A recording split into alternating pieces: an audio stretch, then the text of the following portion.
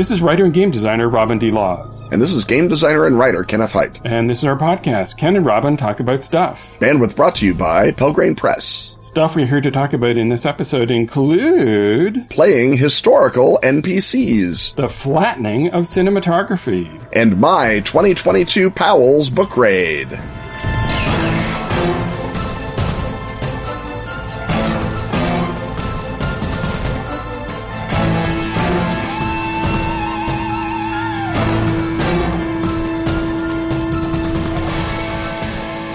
I'll totally take you down in God's Forge. No way, my Apocalypse Titan is too powerful for your puny Crystal Phoenix. What you don't know is that my Great House's special ability is to always beat you. Ha ha! Oh wait, you win. That was seriously fast. Yep, that's because of the simultaneous play in God's Forge, and also because of my Great House's special power. Isn't that from the new expansion for God's Forge? Yep, and you can get yours too on Kickstarter on November 8th. God's Forge 2nd Edition, plus 2 new expansions, Return of the Dragon Gods, and Twilight of the Great Houses. You are a great mage battling for the last reservoir of the magic element Ethereum. Craft creations and cast spells to defeat your rivals, leaving you as Master of the God's Forge. With quick and fun simultaneous play. Starts on Kickstarter from November 8th. Ends on Kickstarter December 8th. Learn more at atlas-games.com. Or follow the link in the show notes.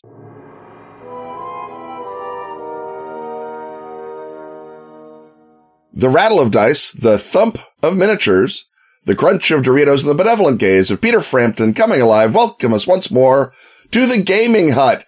And let's go through those miniatures that are thumping around. There's Napoleon Bonaparte. You can see he's got his little hand in his jacket. There's Alexander the Great. He's got a sword ready to kill somebody, possibly a close personal friend. And there's Peter Frampton coming alive. Why, Robin, we must be in an installation of the Gaming Hut where we are answering a question from beloved Patreon backer Neil Barnes in Ray, how to actually play historical figures at the table. What do we do if we don't have time to read a full biography? What are the traits that actually make an impression on the players? And from that, I assume that Neil begins by wanting to know, how do GMs play historical figures at the table? Obviously, if you are the player, then playing a historical figure is another thing. But we can get to that maybe later on in the answer. But Robin, have you portrayed historical figures as a GM with aplomb, with effect? I would like to think with aplomb, sure. And so I think the answer is basically to start thinking of them as if you were fictionalizing them to show up as supporting characters, because of course they're not player characters, they're not protagonists. They just show up for a scene or two. Napoleon is not Elminster. Yes. And therefore, like any supporting character, you need to know one or two vivid things about them. And it helps to, you don't have to read an entire biography of someone. And in fact, anybody complicated, that's going to, I think, lead you down the primrose path of trying to do too many things and just come up with, for the purpose of this story, what is the most important single trait about this character that the players are going to want to interact with. And that exists in a tension between historically who they really were and also what they need to do in the storyline. And also probably, I guess there's this set of poles has turned into a triangle all of a sudden. Yeah. Also what the players' preconceptions of who this person is, right? Because if you're doing, for example, Teddy Roosevelt, you probably want to do the sort of standard Teddy Roosevelt impression that you see in movies and stuff, which I think may not actually have been what he sounded like, for example. But that doesn't matter because you're doing a fun, vivid version of them. And if it's a little bit on the cartoony side, I think that's all to the good because you're trying to make a vivid, immediate impression. And so, when Lincoln shows up, give him the good old honest Abe thing. Or in a more serious game, oh, well, this is the depressive Abe Lincoln who is, covered in shadow. And so find one thing about them that you want to emphasize.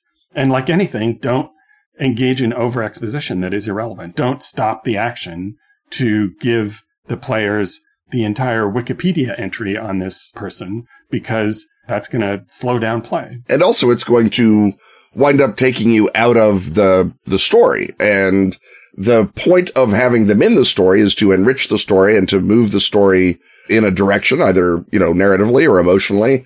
And suddenly, stopping to read the footnotes is a great way to break narrative in anything, especially at the table. So in my experience, historical characters break out into historical characters the players already know who they are. And so when Wyatt Earp showed up in my Unknown Armies game, the player characters knew exactly who Wyatt Earp was, and they further knew that this was going to be the version of Wyatt Earp that is both historically true and more fun, which is the best gunfighter in the city, the one who is just not going to get killed if you draw down on him. And so that, talk about traits that make an impression on the players, they knew to be on their very best player behavior when they were around Wyatt Earp. That same game had lots of Western gunfighter type characters that they didn't necessarily know who they were. And so you need to, as you say, pick an emotional tenor. Are they hot-headed? Are they calm? What do they want in the scene? The same question that you have for every NPC. And then every so often you can, have some sort of indication if you want that, oh, this is also a historical character.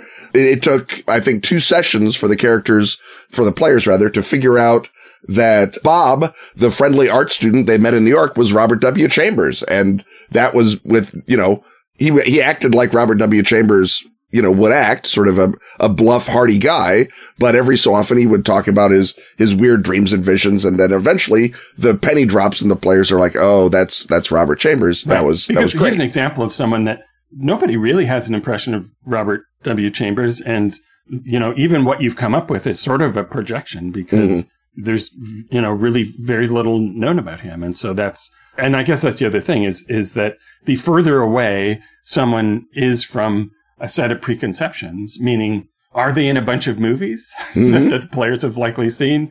If not, you've got a lot of leeway and you're free to make them however you want them to be. So if you needed Robert W. Chambers to be, a grouchy drunk, you can do that because, it's not even like, you're releasing a film that Robert W. Chambers historians will then come along and correct. So the less well-known someone is, the more freedom you have to mess with them. And then also, of course, you may well be nerd troping what's going on. So, if Abe Lincoln is in contact with the Serpent People, that may have changed him in some way or another. And again, I guess really the only threat that you have to worry about is that you will have a pedantic player, or perhaps a very helpful player, who researches in between sessions and comes back with a whole bunch of, Abe Lincoln facts that somehow leave out the whole Serpent People angle and, give you a contradictory bit of information that kind of, would wreck your plot were you fool enough to pay heed to it. Yeah. And again, those players, as you corrected yourself, are often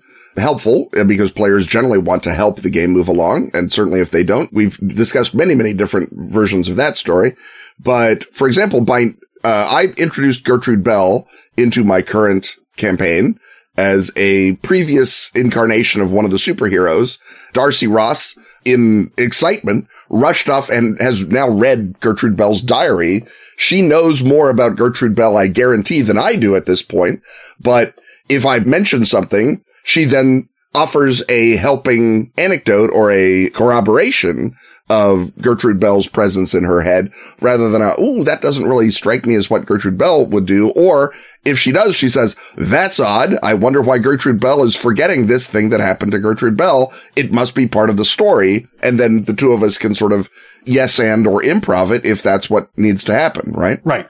Also, I guess another fear that you want to look after is that the historical figures kind of not only take over the scene, but take over the story, right? You've already mentioned, the Elminster syndrome. And it may be that they will sort of take on too much weight. And so another question is, when you're creating a scene, do you really need a heavy-duty historical figure in it? Or is that going to sort of skew things? So if Abe Lincoln's role in the story is just to give a bit of information or an assignment or something, and the rest of your scenario is not particularly Abe Lincoln-y, you may choose, in fact, to have, his personal secretary is the one who gives you the briefing, because his appearance in the storyline is too heavy a color for what it is that you want to do. So although it's super fun for historical figures to show up, I guess the way to flip this advice on its head is, if you want to bring in a historical figure, make sure they have something super cool to do. Don't give them essentially a walk-on role where, oh yeah, they're there at the party and they don't really have anything to say to you. Make sure that there's a plot justification for their presence. And if you can't possibly come up with one, leave them in the background. You see Lincoln up on the rotunda, or, you find some documents of a Gertrude Bell, but you don't meet her. And the thrill of Lincoln in the game is often just the sort of shiver, the frisson of knowledge that you are actually in a game that has Abraham Lincoln in it. Not that you're sort of touching him in some way. Not that Abraham Lincoln is needed to be there and say, as you know, gentlemen, a nation thus constituted cannot survive. You don't need Lincoln to give you the briefing. You can have John Hay give you the briefing. But when you meet the man, his name is John Hay, and he takes you through a back door and you realize you're in the White House, then the penny drops and you're like, oh my gosh, this is really important. This is really cool. Lincoln is like somewhere in this building, and you get almost the same visceral thrill that you would get of having Lincoln himself show up. And you can always save that if you really do need a scene that really has to carry some weight and really has to mean something dramatically, or you've got a really, a final moment. Maybe you want Lincoln to be pinning the medals on the characters at the very end, a la Princess Leia, or maybe what you want is for the game to sort of be foreshadowing, the assassination because of those lizard people out there messing with things. And the players realize that one of their goals is to actually, in game, get a face-to-face with Lincoln so they can warn him about the Serpent People's badness. And that becomes a goal in itself and a thing to root for and to push for. Players, in my experience, often, try and play on the GM in whatever way they can. And certainly my players know my favorite historical figures by now. And if there's an opportunity for them to bring them in, they think, great, this is a scene nothing bad can happen in. Ken would never endanger Louisa May Alcott by having monsters attack while we're talking to Louisa May Alcott. Let's just, have that happen. But of course you would, because that's the best thing to do with historical figures, is to make them the MacGuffin, right. Make them the thing being rescued. So they have to rescue Louisa May Alcott from the monsters, or, as in a recent game that I ran, well, not so recent now, but they had to, save Lester Pearson from Dracula so that he could solve the Suez Crisis. And they were super invested in that. And so make them central to the part. And if we look for the media property that does this all the time, of course, it's Doctor Who, where every season, usually episode 2 or 3, there's a meet a famous historical person and save them from Cybermen or whatever the creature is. So that's the absolute best thing, is to make them the person that you're trying to save. And, in the upcoming big giant campaign that I'm writing for the Yellow King in Paris 1895, the one that centers around a big historical figure, you're trying to save her from the bad guys. And another one with a lesser known historical figure, she's also menaced by something. So that's the obvious, exciting, fun thing to do. And that's the thing about tabletop role playing. It's, if you prevent your players from having the fun, obvious thing, you're cheating them. Do the obvious thing with this. Yeah, I think you bring up Yellow King, and that's another reason and opportunity to bring in not just a historical character, but maybe loads of historical characters if you are trying to establish a specific historical milieu. If I'm artists in 1895 Paris, I absolutely want to meet all the artists that I can, right? I want to hang out with, Pissarro or whoever is painting around then. I don't want to just have Jacques the NPC. I want that to be Bouguereau. I don't want just some, random person. I want Sarah Bernhardt. I want to be in the Belle Epoque. That's why I'm playing a Belle Epoque game. Similarly, if you're playing, in a game that is set in, maybe a game that stops off in 1960s San Francisco, you don't need to meet Ken Kesey. But if you're playing a game that's set in 1960s San Francisco, Ken Kesey should absolutely be a major character because he was a major character. You're in Chicago in the 20s. Al Capone should always, the threat should be, he should be a wandering monster. He should be the damn owlbear. Any moment Al Capone could show up and ruin your life. That's part of why you're playing a gangster in Chicago in the 20s, not a gangster in Jacksonville, Florida in the 20s, where you can just make up a gangster, and he was probably just as bad. Yeah, sure. And in the Los Angeles film noir Cthulhu Confidential scenario that I wrote, one of the people who has information is Mickey Cohen, who's a real gangster. Yep. And in almost every case, they're terrified of Mickey Cohen in a way that they would not be of a fictional gangster. And he is, because this is Gumshoe, you can make any historical figure key to the action in Gumshoe by giving them information that the players need, because getting information is the core activity of that game. So, Lincoln having a clue, Louisa May Alcott having information, Robert W. Chambers, Mickey Cohen, whatever it is, or offering cooperation. That's an easy peasy way to put them in the narrative. And again, you just, like any scene where there's information, find the reason why they're a little reluctant to give you the information and tie it into the one thing that you want to put across about, whoever the character is. So if it's Abe Lincoln, he doesn't want to seem dishonest, but you have to reassure him that he won't seem that way if you give him information and so forth. Well, one thing that historical figures, though, Ken, are noted for is getting out of segments when they've run a little too long. And that's another thing we can rely on them for. So let's follow, Teddy Roosevelt through this next commercial.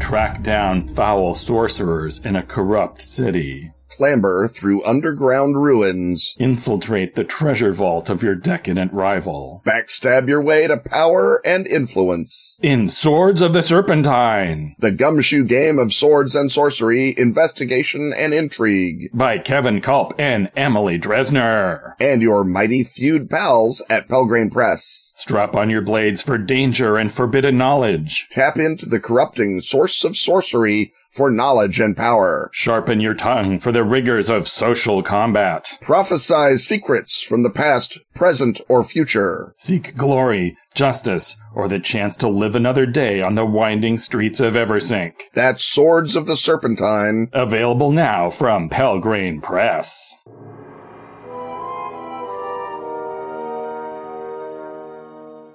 The whir of the projector. Oh, no, that's the whir of the Xbox. The smell of popcorn. No, that's just the smell of microwave popcorn. We make our way down the aisle to the set. No, we're just on our couch. Well, we're home. We're home on our couch. I guess let's turn on the Cinema Hut, see what's on. Oh, there's a multitude of choices in the Cinema Hut. I'm going to spend all evening just deciding which one. There are a lot of choices of what to watch, yes, as you point out, but many of them, Robin, look the same. Cinematography, despite all of our new gadgety tricks, seems pretty much the same on every Netflix movie, for example. Are we sneakily back in the studio era, but only the bad part?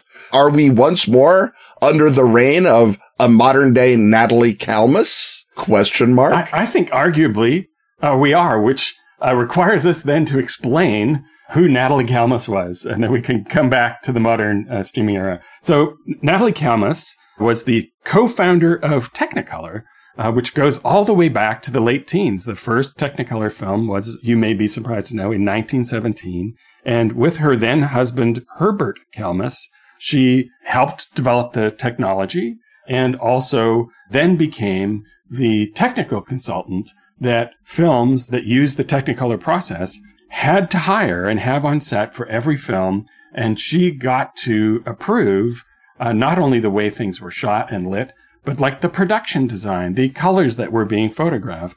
And this happened even though in 1922 she secretly divorced Herbert Kalmus. They continued to live in adjoining apartments for quite a while.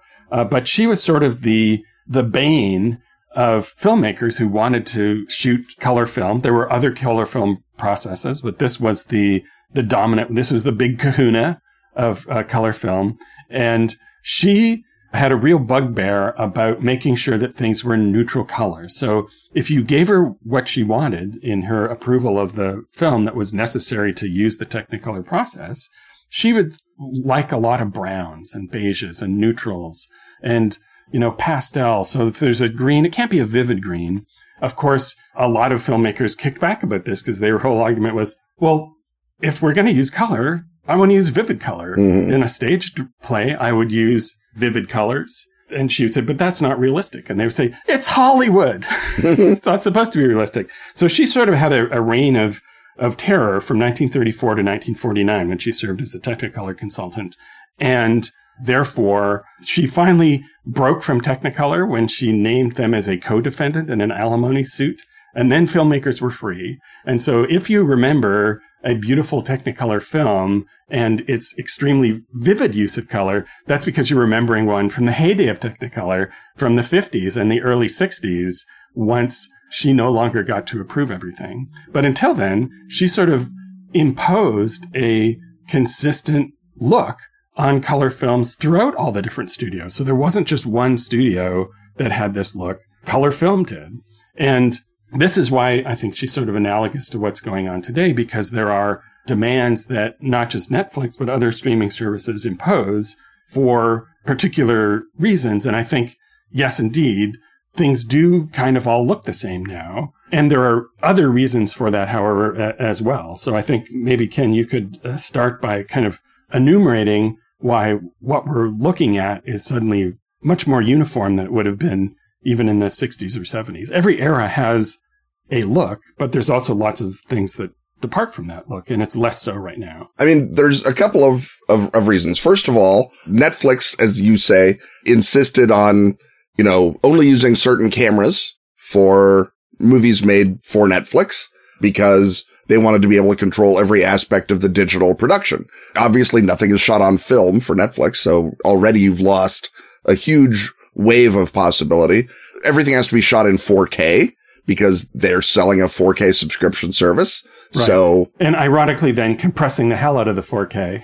Yeah, right. Yeah. And then pushing it through to my television, which is not 4K. But the result of that is that you get visual artifacts of that translation that result in sort of super visible, like seam marks on clothes, or the layers of makeup become more visible, things like that.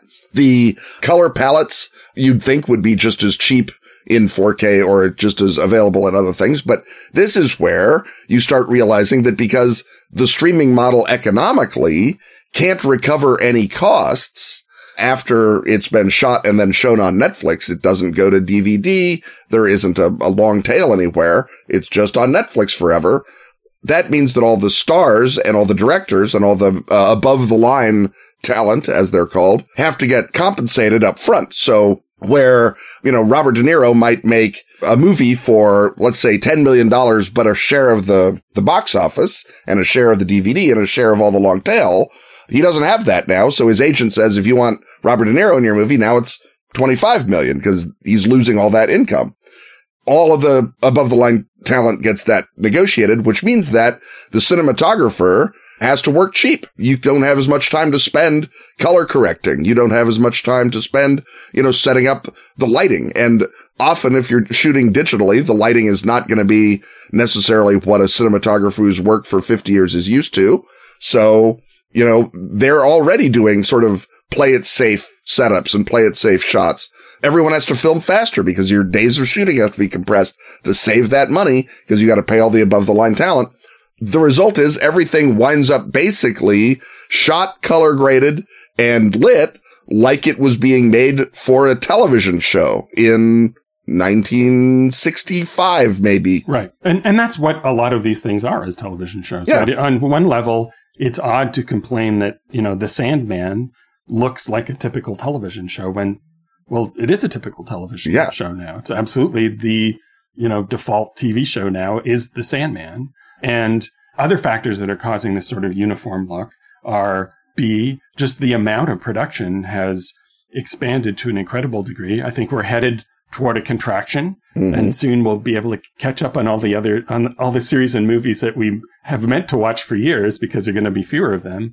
But the number of cinematographers that are called for and all of the crews that support them is bigger than it's always been. So that the amount of training and experience somebody goes through before they start shooting as a DP on a TV show or even a movie is less than it's ever been. Another issue is, and this even goes, I think, into Marvel, it very much has a house look, and its house look is not all that different from the Netflix look, for example, in its dependence on darkness, because you also are shooting, if something has obvious CG in it, which, so many of the top things do these days, you have to have a look that any CG house anywhere in the world can suddenly plug into, right? If I, am running an animation studio and my job is to make the Raven for the Sandman, it's much easier if I can just sort of assume, it's going to be kind of the default look, and I can put the Raven in that default look. Whereas, there are even CG films that have very distinctive appearances that violate all of these tendencies that we're talking about, but they're the exception because that, again, requires a lot more coordination. And with time being of the essence, as always in film production, it's easier to just go, it's this sort of standard dark mush that you see in an MCU thing or in the Sandman. Those two things, although they're different studios, the look is not all that dissimilar. And a lot of it is because they, I think, have demonstrated to their satisfaction that no one actually really cares. We are really just there to see Hulk, and we don't care that we can't actually see Hulk. We can pretend we're seeing Hulk. So in a sort of a way, we're back around to not just, the great Technicolor era or the pre-great Technicolor era, but we're down to, the serials era where people just want to see Flash Gordon. It doesn't matter if you can see the wires. Put it on the screen. Let's go. And the difference being the guy who built the Flash Gordon rocket model might have actually worked longer hours than the guy who animated the spaceship that's, fighting Spider-Man or whatever. It's just a different universe in terms of what the audience expectation is. In the serials era, they were making it for kids. It wasn't the real movie. No one really cared. Draw your own conclusions to what Marvel thinks of the audience now. And again, these are big production lineups. But back in the day, in the studio era, whether people were fighting with Natalie Kalmus or doing beautiful noir photography, there was also an extremely small fraternity of cinematographers, right? That they could all fit in a room together, mm-hmm. and they would work for years and years before finally, beginning to shoot things. And that began to break down in the 60s, where people could just pick up cameras and do things. And then there was a whole other completely unrelated, beautiful style came out of that, which was influenced by Eastern Europe, for example. But, I think we're very much back to sort of a studio era where there's an industrial process, and, Ted Sarandos and Kevin Feige and other top people behind different streaming ventures or sub-ventures. It's back in the studio era in a lot of ways, except, as you suggest, that the talent are all free agents who get a big chunk of the budget right off the top. Yeah. And again, the apprenticeship system that it did exist in the studio era also seems to have broken down because the unions are all crippled now. So back in the day, you could start out as an editor for Val Lewton and work your way up to director for Val Lewton. Nowadays, that's not as clear a career path as it used to be. You might be an editor, and because you're basically editing, big, long special effects extravaganzas forever, you finish one, you're on to the next one as an editor. There's no time to improve, and there's certainly very little challenge in terms of creative editing, because what you're editing has to fit with the cartoon. It has to fit with the CGI. You can't suddenly have all the brilliant, clever shots that you would be able to put into a real film still happen when you're going to send it off to the other side of the world and be animated for the last 45 minutes. Sam Raimi, with the best will in the world, could only make the most recent Doc Strange movie look like a Sam Raimi movie about, 1 minute out of 20. And that's even back in the day, you had more options because you had fewer moving parts. So a real craftsman could use those few moving parts and put them together in a way that provided individual artistic expression. Nowadays, there isn't time, and if there was time, you just don't have the opportunity. It's not allowed to do that. So I think next time, if you're looking at a TV show and it looks kind of like a bunch of other TV shows, you'll know what happened. And if you see something that does have its own distinct, consistent look, where the production design and the lighting all interact, you can be sure that whoever did that went to a certain amount of effort to make that happen and is to be applauded for it. And on that note, I think it's time for us to stop talking about movies. Perhaps, start talking about books. Books, you say?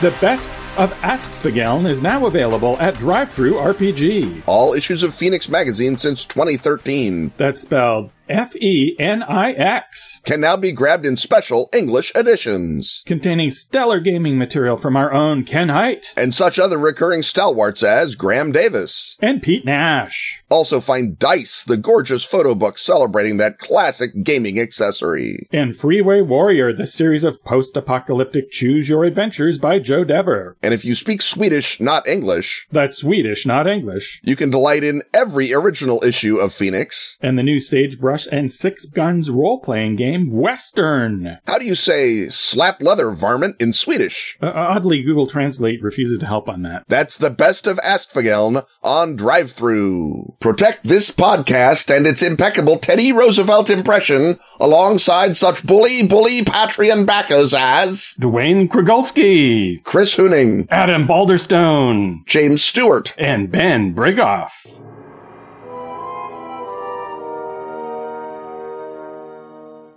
The groaning of Ken's shelves, the rustling of the packing material, the opening of the boxes tell us that we're once more standing in proximity to Ken's bookshelf, which of course is the piece of furniture that houses all of the many tomes and books that Ken acquires on his travels purely for your vicarious enjoyment. Ken, we assure you, gets no pleasure out of this, and he's doing it only for you people. And so I'm sure you'll be grateful to know that he's back from Powell's in Portland with the result of his annual Portland raid, his 2020 raid in conjunction with the H.P. Lovecraft Film Festival. And you got a big old pile of stuff. So let's get to it. And we're going to start with the ancient world, which is still on your thoughts, of course. So we've got Greek and Roman artillery, 399 BC to AD 363 by Duncan B. Campbell. Couldn't be more straightforward than that. Couldn't be more straightforward. As people might suspect, this is an Osprey book. There is actually more to be said on Greek and Roman artillery than this slim volume has to offer, but this will at least get you the high points, the covers, and lots of little diagrams and math for how far it could shoot what, all the sort of nitty-gritty details that will let you once more realize that Hollywood catapults don't exist, or are medieval weapons that they put in Greek times to make the battles more exciting. And well, if Ridley Scott can do it, why can't I? That's what I ask you. Next, we come to the rise and fall of Alexandria, birthplace of the modern mind, Howard Reed and Justin Pollard. Yeah, this is basically, what it says on the back of the book. It is a history of Alexandria. Alexandria is the greatest city in the world, probably, in the Hellenistic era. It is, where the Library of Alexandria is. It's where Jason and the Argonauts was written, is in Alexandria. It's where Hero built his steam spinny thing. You can't really call it an engine because it didn't power much of anything, but they did build something that might have been powered by compressed air. They did build things that were almost robots. And that was pretty good for a bunch of guys with very, very little in the way of metallurgy or calculus to work with.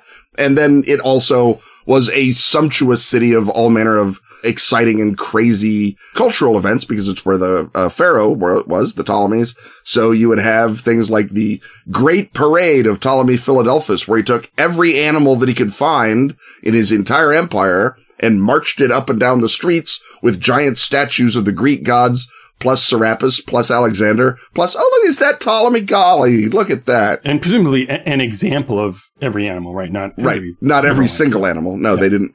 They'd stop at one or two, I think. That would be a lot of cat herding. It would be literally a lot of cat herding. But as it was a gigantic affair, a huge civic display. Alexandria was also where, for example, the Septuagint, the Hebrew redaction of the Old Testament, the sort of the final one, was put down. Who knew that it was in Alexandria, but that's where it was. And then later on, of course, you have it as the sort of center of ferment in early Christianity, which is after my period, but is also part of why Alexandria was such a soft egg when the Arabs came to roar through it and burn everything. Now, normally, longtime listeners will know that we don't get to the doolally until segment 2, but this title is In Shakespeare's Shadow, a rogue scholar's quest to reveal the true source behind the world's greatest plays by Michael Blanding. Do I smell thin margins? The margins are, what do I want to say, academically thin. This is a relatively proper book. This is not someone else wrote Shakespeare. This argues that Shakespeare took the plots and ideas for his plays not from all over the map, as is often theorized, Holinshed and Plutarch and this and that and the other, but from the works of another playwright named Sir Thomas North, who lived, a couple of decades before him, wrote a bunch of plays. They never went anywhere. The thesis is that Sir Thomas North, his complete works or his library or whatever fell into Shakespeare's hands. Shakespeare had access to it. And this is about teasing out the commonalities between Sir Thomas North and William Shakespeare and their works. At no point does Michael Blanding, or the scholar whose work he is following up on, Dennis McCarthy, say Shakespeare didn't write Shakespeare. That would in fact be the Doolally, as you say.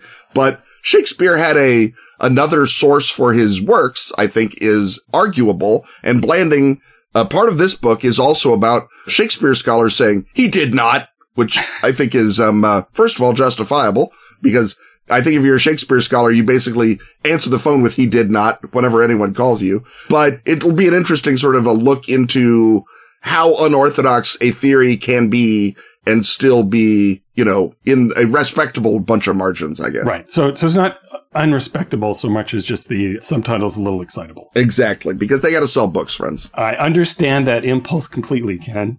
Next, we come to The Anarchy, The Relentless Rise of the East India Company by William Dalrymple, an organization I do not associate with anarchy. Yeah, well, that's their point, is that the East India Company did not, in fact, bring order to the Indian subcontinent, that they brought disorder, which is inarguable. They overthrew the Mughal Empire. Conquest tends to be that way. Right, yep. And they did not replace it with anything like the organized sort of British Raj that we think of. That, of course, came after the Sepoy mutiny, when India rose in rebellion against the hated British and was promptly stomped down by the hated British and other Indians. And that's when the Raj sort of comes in and they put everything on a note-keeping basis. What goes on under the British East India Company is much more like, if you go to, say, Apple and you say, I'd like to see all the books on your factories in China. And Apple says, you know what is funny about that? And more fun happens in the court. William Dalrymple is a historian of India.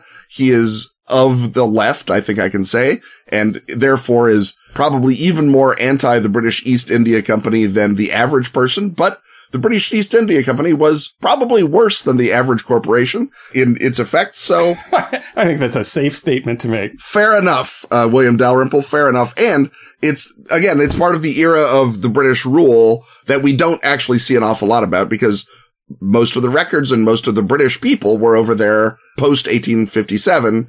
And when it was actually part of the British Empire and run by, Queen Victoria and her doughty civil servants, not by a bunch of dodgy guys who work for banksters in London. Right. Now, we've got a big wad of espionage coming up. Looked like the spy section was particularly vulnerable to you this time. But as a transitional item, we have a single crime blotter title, and that is Triangle of Death, The Inside Story of the Triads, the Chinese Mafia, by Frank Robertson. Yeah, I'm pretty sure that I got this as more of a historical interest. It's from 1977.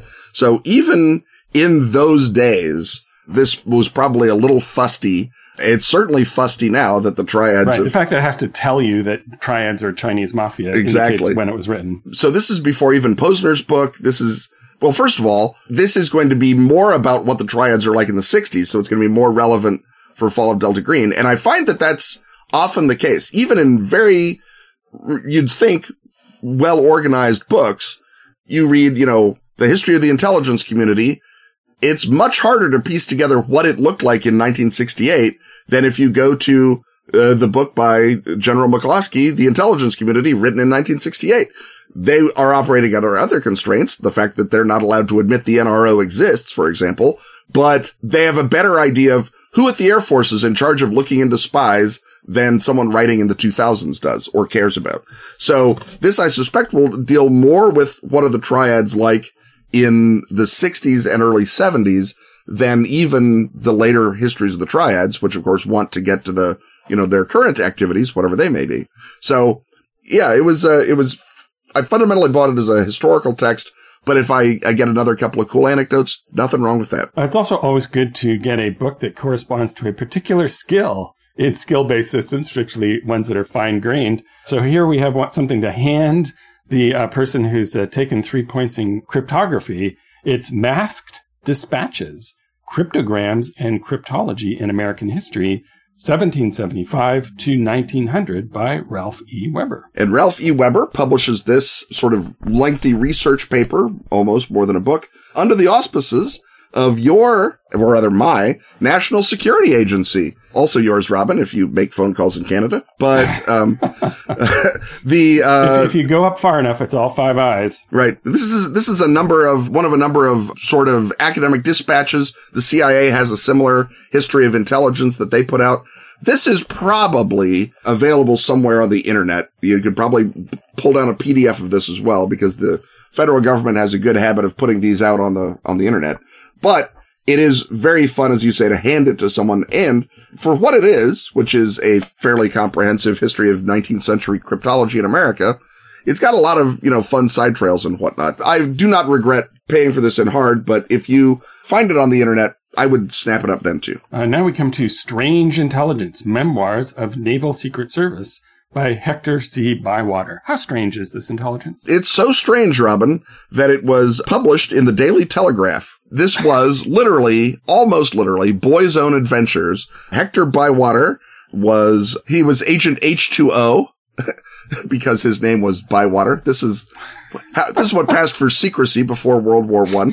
He was a naval intelligence agent who went into Germany to find out about their navy. And between the wars, as the Telegraph is trying to sort of maybe ramp up a little bit of maybe the Germans are bad sentiment, Bywater is publishing his "Don't worry, we can handle them, boys" attitude. And the stories are probably kernel of truth type thing, but if, as I've mentioned before, every book written by a spy is a lie, this is not just a lie, but a lie intended to sell newspapers and readily adaptable to role-playing then. Exactly. Yeah, these are sort of the me and the lads broke into Kiel and we measured the propellers type adventures, not, about running double agents or anything like that. So now we come to Ian Fleming's Secret War, and unless this is like a 2020 to 2022 book, I think this is one I'm going to place my money on your having already purchased and talked about in the past. It's by Craig Cabell. Well, let's see if I can find a copy of it. Folks, this is the exciting sound of Ken actually touching and grabbing his book to see when it was published and see if he already has a copy of it somewhere in his collection. Well, we're not going to learn whether I already have a copy, but it was first published in 2008. Right. So the odds go up. For the benefit of those whose curiosity is piqued, whether this is your first or second copy, what is this book? This is a lot of books have been written about Ian Fleming's operations on the Naval War Planning Committee, the Imperial War Plans Group. This basically pulls all of the little anecdotes and puts them together into one place. So rather than tease it out of a bunch of different books, this is your one-stop shop for what was Ian Fleming up to. And it does, yes, have the little bit of a chapter where our buddy Dennis Wheatley shows up and they make things up together about Rudolf Hess. So it's got that element to it. It is, as far as Craig Cabell can say, pretty much the "what did you do in the war, Daddy" for Ian Fleming, and helpful whether you have one or two copies, perhaps as a stop. Right. And now we come to what did J. Edgar Hoover do during the war? Because we have Hoover's Secret War Against Axis Spies, FBI Counter-Espionage during World War II by Raymond J. Batvinus. Well, Raymond J. Batvinus, say what you want about the FBI, Raymond J. Batvinus will have no part of it. Raymond was a supervisory special agent for the FBI and is now the executive director of the J. Edgar Hoover Foundation. So if your theory was Hoover did nothing, Raymond takes issue with that. Raymond is all about, you just don't appreciate J. Edgar Hoover enough. You kids, you long hairs, you punks, you hippies. He saved you from Axis spies. And in fact, the FBI was very active over the whole hemisphere, not just North America, not just United States, and then did have presences in Europe and in Asia, trying to wrest jurisdiction away from the OSS and away from other agencies. Hoover did, again, possibly aided by the fact that the German intelligence apparat in North America was feebler than it was in World War I, but Hoover definitely flipped it, turned it around, and was able to do his job of launching a proper counterintelligence effort in World War II. So this is a sequel to a previous book about the foundation of FBI counterintelligence. This is the specific 1941 to 1945 part of it. And while I assume that there will be the occasional aw shucks moment, by and large, this is the case for the defense of J. Edgar Hoover in the argument that, well, we didn't really need Hoover to be all Hoovery. We could have just bipped along just fine. Well, back in the day, my friend, that was called defeatism, and Raymond J. Bat Venus will have no part of it. Now we come to Near and Distant Neighbors, A New History of Soviet Intelligence by Jonathan Haslam. How new is this now? It's less new than it was. It came out in 2015. So am I. So are we all. So are we all. Came out in 2015. I put off buying it until I got it remaindered because I have a ton of histories of Soviet intelligence.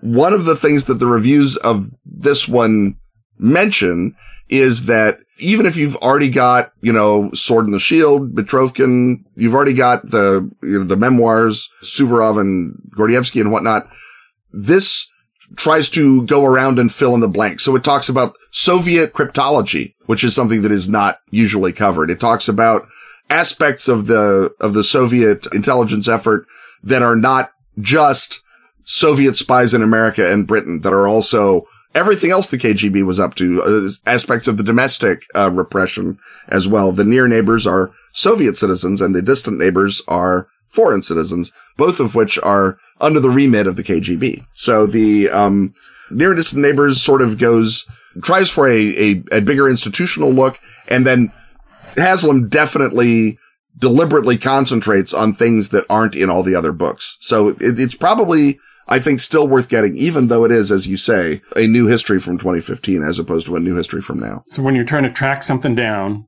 and it's not in your other sources, go to this one. Check Haslam. See what's there. From Soviet intelligence to the CIA, we have The Quiet Americans, 4 CIA spies at the dawn of the Cold War, a tragedy in 3 acts, because we didn't have a long enough subtitle, by Scott Anderson. Yeah, this is the standard card force in CIA histories is to say, well, the OSS was great and necessary and did good things. And then, your communists, your Philip Agees and whatnot, will all say, but it was immediately perverted by the banksters and the capitalists and turned bad. Other people have to say, well, Stalin was bad, but then they still want to be mad at the CIA. So they then have to posit some sort of moment of fall, right? Imposing a tragic narrative onto a tale of absolutely bog standard bureaucratic screw around. And in this case, he looks at the lives of Michael Burke, who tried to operate the rollback operations where you would send exiles back into communist Europe to overthrow or suborn their communist governments. All of those, of course, were doomed from the get-go by Kim Philby, betraying them. Frank Wisner, who was in charge of, among other things, Gladio, and is also a character who shows up in the Dracula dossier because he married a girl from Romania and had a lot of very colorful personal, let's say, behavioral issues that developed. A guy named Peter Sikel, who was a guy on the site in Berlin who I know very little about. And of course, yours and my hero, Robin, Edward Lansdale, the psychological warfare guy who stopped the communists in the Philippines and stopped the communists in 1955 in Vietnam. And then they stopped listening to Edward R. Lansdale and everything went to hell, or at least that's Edward R. Lansdale's version. Well, it's also the version of Scott Anderson, and Lansdale is a guy. It would be the tragedy of no longer listening to Lansdale. Right. And Scott Anderson may have the oldest force in the book, but any details about Frank Wisner and Lansdale are good. I love the sort of character of Edward Lansdale. He's the sort of, you talk about your historical characters. He's the M. He's the voice on the tape. He's the boss of my current superheroes game. He's the Nick Fury, giving him instructions. So it's going to be fun to see more fun about Lansdale. And then this guy Sikel, I know nothing about. So he's going to be an interesting fellow, I'm sure, on his own. So even though Anderson is trying to sort of make the inevitable career of all spies, optimism, desperation, failure into a personal arc instead of a institutional arc, and make it into an institutional arc instead of a characteristic of all institutions everywhere, spy or not spy. It's still going to contain a lot of fun details and historical facts, I hope. And one more before we take a break. This is a big book of bad guys. It's Fugitives, A History of Nazi Mercenaries During the Cold War by Danny Orbach. Yeah, this is an area that not a lot of people have written about. It's wild. I mean, we're all familiar with Skorzeny, sort of selling his sword to the high bidder, working for Nasser, working for Franco, working for various other forces. It turns out working for Mossad, which is the best reveal ever. It says mercenary right on the resume. Right. But there was tons of, and what is better pay for a mercenary than not being murdered by Mossad? That's what I ask you. But there was a lot of other former Nazis that found jobs in the third world. They didn't all necessarily, go over and work for the communists or for us. Although there's an awful lot about the Galen org in this, because I think that Orbach was not able to find as many other guys as he wanted to. But the notion that they took their skills, be they intelligence or torture or whatever, and sold them to the high bidder. The high bidder quite often was one of the new Arab states that also had reasons to be mad at Israel. So, fast friends fall on each other's neck, etc. But they wind up in all manner of battlefields and fronts over the Cold War. They make a great third force for your Fall of Delta Green game. And it's just an aspect of that, do I want to say ecology, that people don't really talk about a lot. So the fact of a full-length book about it was more than enough to get me to splash out for a brand new book at Powell's, something I don't often do. That's a rare honor. Yeah. Well, while everyone is reeling from that revelation, let's soak in a little commercial, and then we'll come back with the second half of your bookshelf.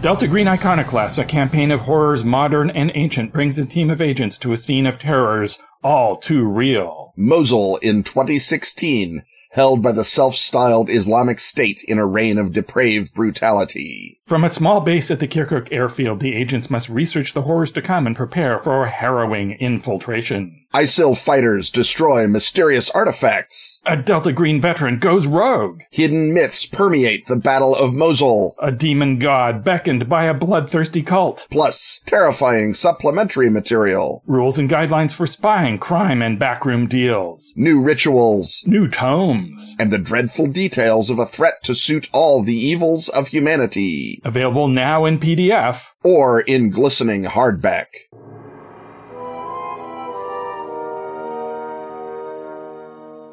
And we're back. And we're back to Russia, a little bit further back in history.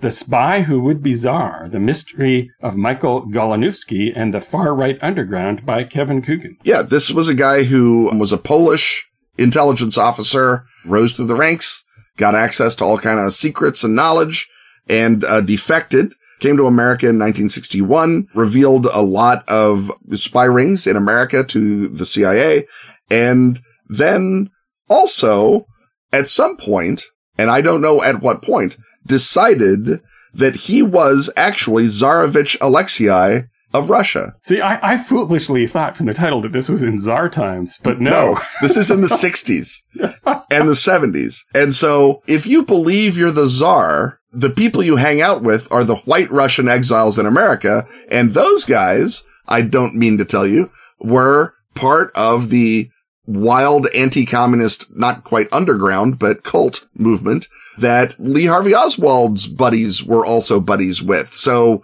this milieu is at least tenuously connectable to the Kennedy assassination, but is absolutely just a wild story that someone comes out of this spy world so broken and messed up that they think either people will believe this story or they think, my goodness, I cut myself shaving again. I must be Alexei Romanov. It's a wild story, and I assume the mystery of Mikhail Golanowski is, did he think he was Alexei? Because he was not. I'm just going to stop you right there. Spoiler. Yeah. Well, he was Polish, for one thing. Right, yeah. Seems, that would exclude that possibility. I would have thought so as well, but then I'm sure he did more research into it than I did, and I'm very much looking forward to that as a notion. And then that sort of weird de Mohrenschildt group in Texas and the South and the Midwest in the 60s is just a wild group of weirdos. A whole layer of kooks and crackpots and operators and yeah. So now we come to British Intelligence and Covert Action by Jonathan Block and Patrick Fitzgerald. Sounds kind of like an overview. It is not, in fact, or maybe it is. This is, I mentioned Philip Agee previously, beloved communist CIA agent who published a big tell-all, and it turns out much later was doing so on a stipend from the KGB. These are the British versions of that guy. Jonathan Block and Patrick Fitzgerald were former intelligence officers, and they did a big tell-all about MI6 and about British covert action. And they got everyone very mad at them. There were D-notices issued, and they said, well, we'll just put it out in America where your stupid D-notices don't count. Right. Explain what a D-notice is. A D-notice is a do not publish notice that the British government sends around to newspapers. In England, in the UK, they do not have freedom of the press. They have a lot of laws and restrictions and things you're not allowed to say in the press. And if you've accidentally looked like you're going to say something, they send down a D-notice, and then you're not allowed to publish it without being prosecuted. That held more weight prior to the publication of British Intelligence and Covert Action. Spycatcher is another one of the books that came out despite its D-notice. So for book publishing, at least, the existence of Australian and American publishers has sort of offered you a go-around. The British newspapers, British press, and I assume BBC and websites are still under something of the thumb of the British government, but and in the land of the ebook, that's even less of a and we are seeing censorship regime in Britain, as we are everywhere, corrode under the inevitable pressure of technological change. But back in 1983, this was a big deal, and again, this is going to focus, I think, primarily on the 60s and 70s because it was written in 83. So again, it'll be a useful thing, especially if you're running a Pisces-based Fall of Delta Green game. So the respectable books have excitable titles. The bombshells have vague overview titles. I just don't know where I am in guessing any of this stuff anymore. So you'll just have to tell me what Surprise, Kill, Vanish, The Secret History of CIA Paramilitary Armies, Operators, and Assassins by Annie Jacobsen is like. This is about the CIA's Special Activities Division, which I think used to be called the Political Activities Division, which was, I guess, a little too honest, so they had to change it. But that's the CIA paramilitaries that are sent around to, help the Bolivians kill Che Guevara, that kind of thing. They really blow up, obviously, in Vietnam, but they sort of exist before. They come out of the OSS, had some combat units that were attached to them. It's that same tradition. And then, of course, during the War on Terror, they get, blown up into a whole giant bureaucracy and resource base, so that the CIA's army is now probably larger than many NATO armies, I assume. Annie Jacobsen is an interesting case. She's a real New York Times journalist. This says it was a Pulitzer Prize finalist, or maybe Annie Jacobsen was a Pulitzer Prize finalist, which I have no reason to doubt. But she is, how do I want to say, a credulous goof. She wrote a big book on Roswell that said, obviously it wasn't aliens. They were little people brainwashed by Stalin into thinking they were aliens and put on an experimental Soviet saucer craft, or maybe a balloon. And this is the level of rigor that she brings to books on Roswell. Her book on Area 51 is likewise yawning with pits. So at the very least, she is going to be credulously repeating a CIA spin in this book and possibly making things up that suit her notion of what's going on. So while I would not call it a definitive history of the Special Activities Division, it's probably more than close enough for gaming, because obviously, a mind that will come up with mind-controlled Mongol tiny people is not a mind that's going to flinch at the more colorful and exciting stories of CIA brouhaha. Well, that then makes it an excellent bridge between the Tradecraft Hut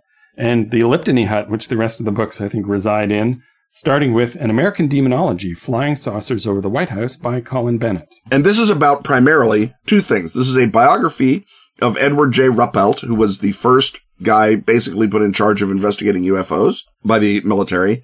And then secondly, it is about the big 1952 UFOs over Washington flap, which was a gigantic deal in the UFO community, and I suppose for about a week in Washington, D.C.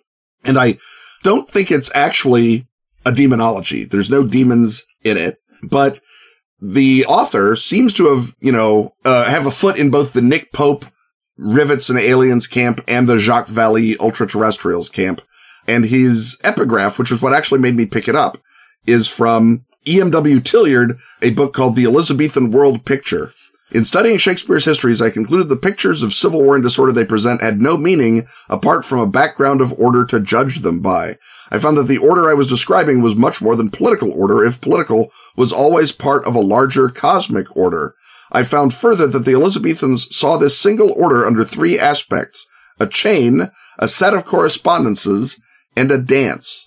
And anyone who's going to take E.M. Tilliard's attempt to understand Elizabethan mystical history and read it into the 1952 UFO flap over Washington is a guy whose book I'm happy to buy. You are his demographic. I am his demo. Colin Bennett and I, friends for life, no doubt. Speaking of things for whom you are the demo of, Dr. Mary's Monkey, How the Unsolved Murder of a Doctor, a Secret Laboratory in New Orleans, and cancer-causing monkey viruses are linked to Lee Harvey Oswald, the JFK assassination, and emerging global epidemics by Edward T. Haslam. And I think we're going to have put aside the phenomenon of subtitle growth for another segment. That's out of hand, man. Right. But how do all of those things fit together? Well, I'm going to say tendentiously. I mean, this is one where the margins are right up to the bare edge of the book, except on the facing side, where the margins go right up to the cool picture of Lee Harvey Oswald's head.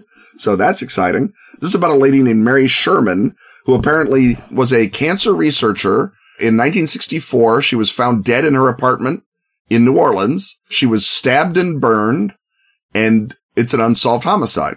And that seems like a thing that would be worth a book all by itself. But apparently, there is a ongoing conspiracy theory that the bad guys behind the assassination of Kennedy were using her research to build some sort of weaponizable cancer. And that somehow their chicanery was in danger of being uncovered by her, so that's why she had to go. And their chicanery, of course, is what Haslam is pursuing through innuendo and rumor through the rest of the book. This is a rare example of a conspiracy theory that I did not know existed. And the notion that there is a 372-page book on a conspiracy that I did not know existed, even with the occasionally largish type that these books have. This is not super large type. Tied into a true crime, tied into New Orleans, one of the great gameable cities, tied in, of course, to the universal joint of conspiracy, the Kennedy assassination.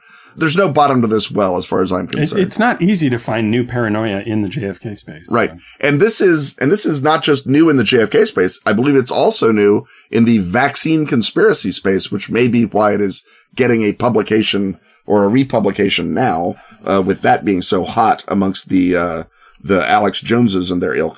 And this is also autographed, my goodness. I just noticed that. Autographed by Ed Haslam in 2007, which is when it came out. So, big news for me. So now we come to one where the things are tipped in the subtitle. Egypt, Child of Atlantis, a radical interpretation of the origins of civilization by John S. Gordon. Were you aware of John S. Gordon before this? No, I was not aware of John S. Gordon. He seems to have basically the sort of standard Piri-Reis map, differential chronology, esoteric Nile. There's lots of cool charts. There's sacred geometry. Again, this is not going to be anything particularly new. This is going to be pretty old stuff, Schwaller to Lubitsch and on down.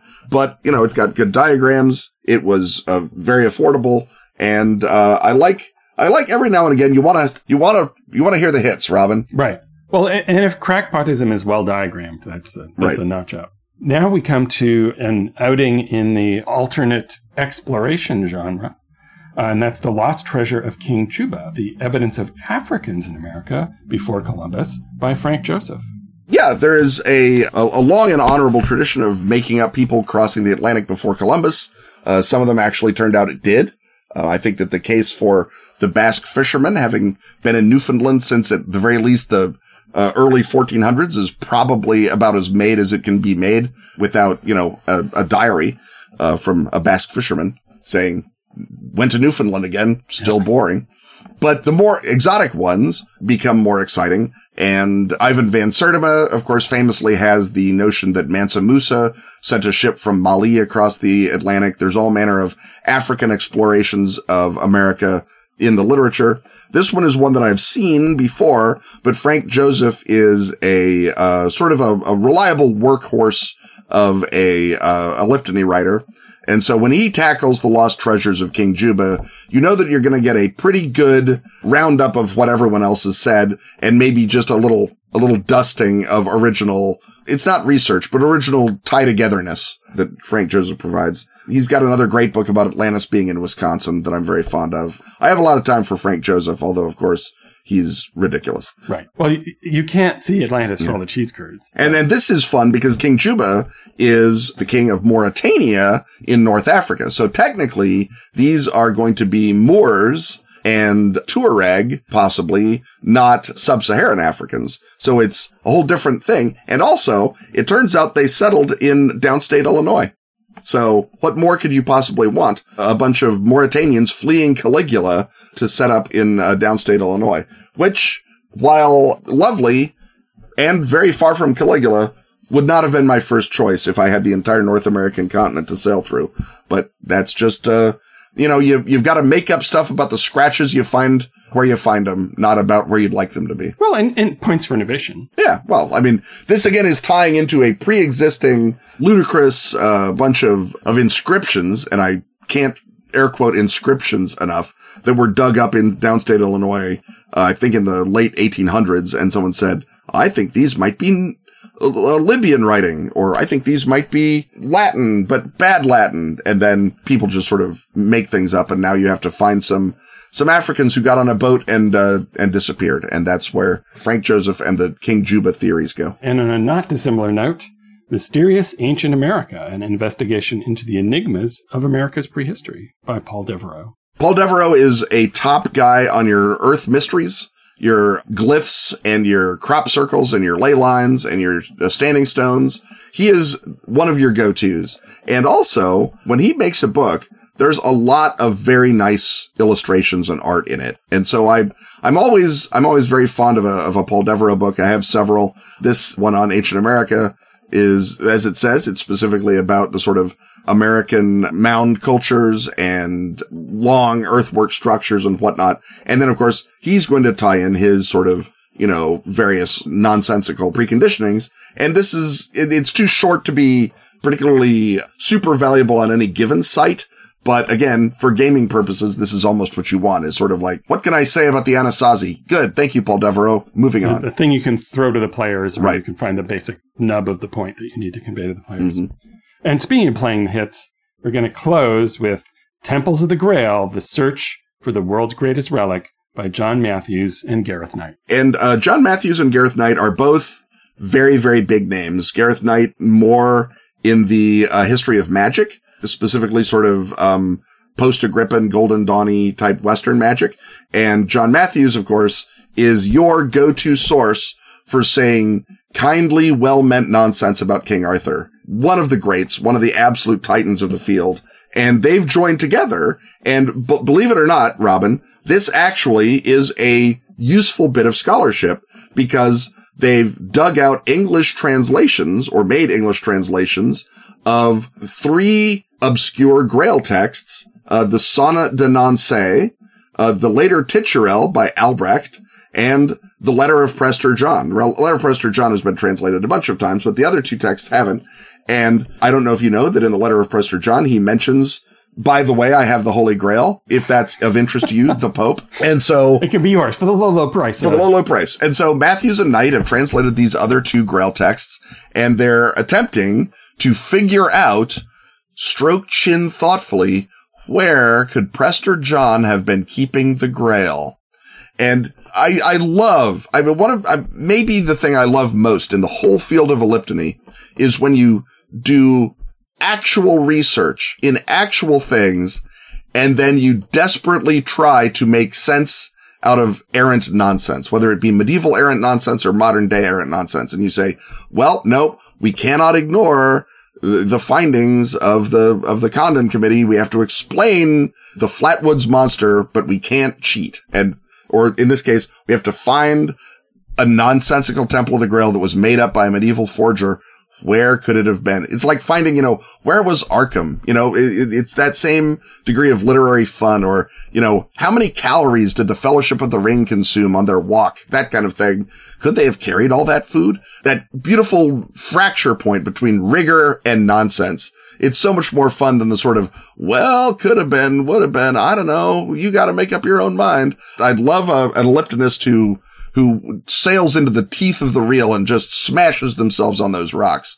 Hats off. And of course, John Matthews, like I say, a legend in the community. Gareth Knight, almost as famous. 1,000,000% dependable. If what you want is pablum about King Arthur, he's your guy. Well, now that we've served up some tasty pablum, I think it's time for us to close up the bookshelf, allow you to go and start sorting your books into the regular sections from the boxes, which I'm sure something you do immediately, that you don't leave boxes. Oh, absolutely, Robin. Around, right? Every book is immediately shelved according to a rigorous system that only I know. In my mind palace. Right. Because otherwise people would suspect that you had the Necronomicon and there'd be break-ins, and right. we don't want that. You can't have that now. So on that note, it's time for us to close up not only the bookshelf, but another episode of this here podcast. But we'll be back next week with more of the similar. Stuff having once again been talked about, it's time to thank our sponsors. Atlas Games. Pelgrane Press. Askfageln. Arc Dream. Dork Tower. And Pro Fantasy Software. Music, as always, is by James Semple. Audio editing by Rob Borges. Support our Patreon at patreon.com/Ken and Robin. Keep this podcast colors vivid by joining such splendid backers as Gray St. Quentin. Jay Moore. Josh King. Keelan O'Hay. And Sean Stevenson. Wear this show or drink it from a mug with Ken and Robin merch at tpublic.com/user/KenRobin. Check out our latest Mythos rabbit design, Bunwich Horror. On Twitter, he's at Kennethite. And he's at Robin D. Laws. See you next time, and once again, we will talk about stuff.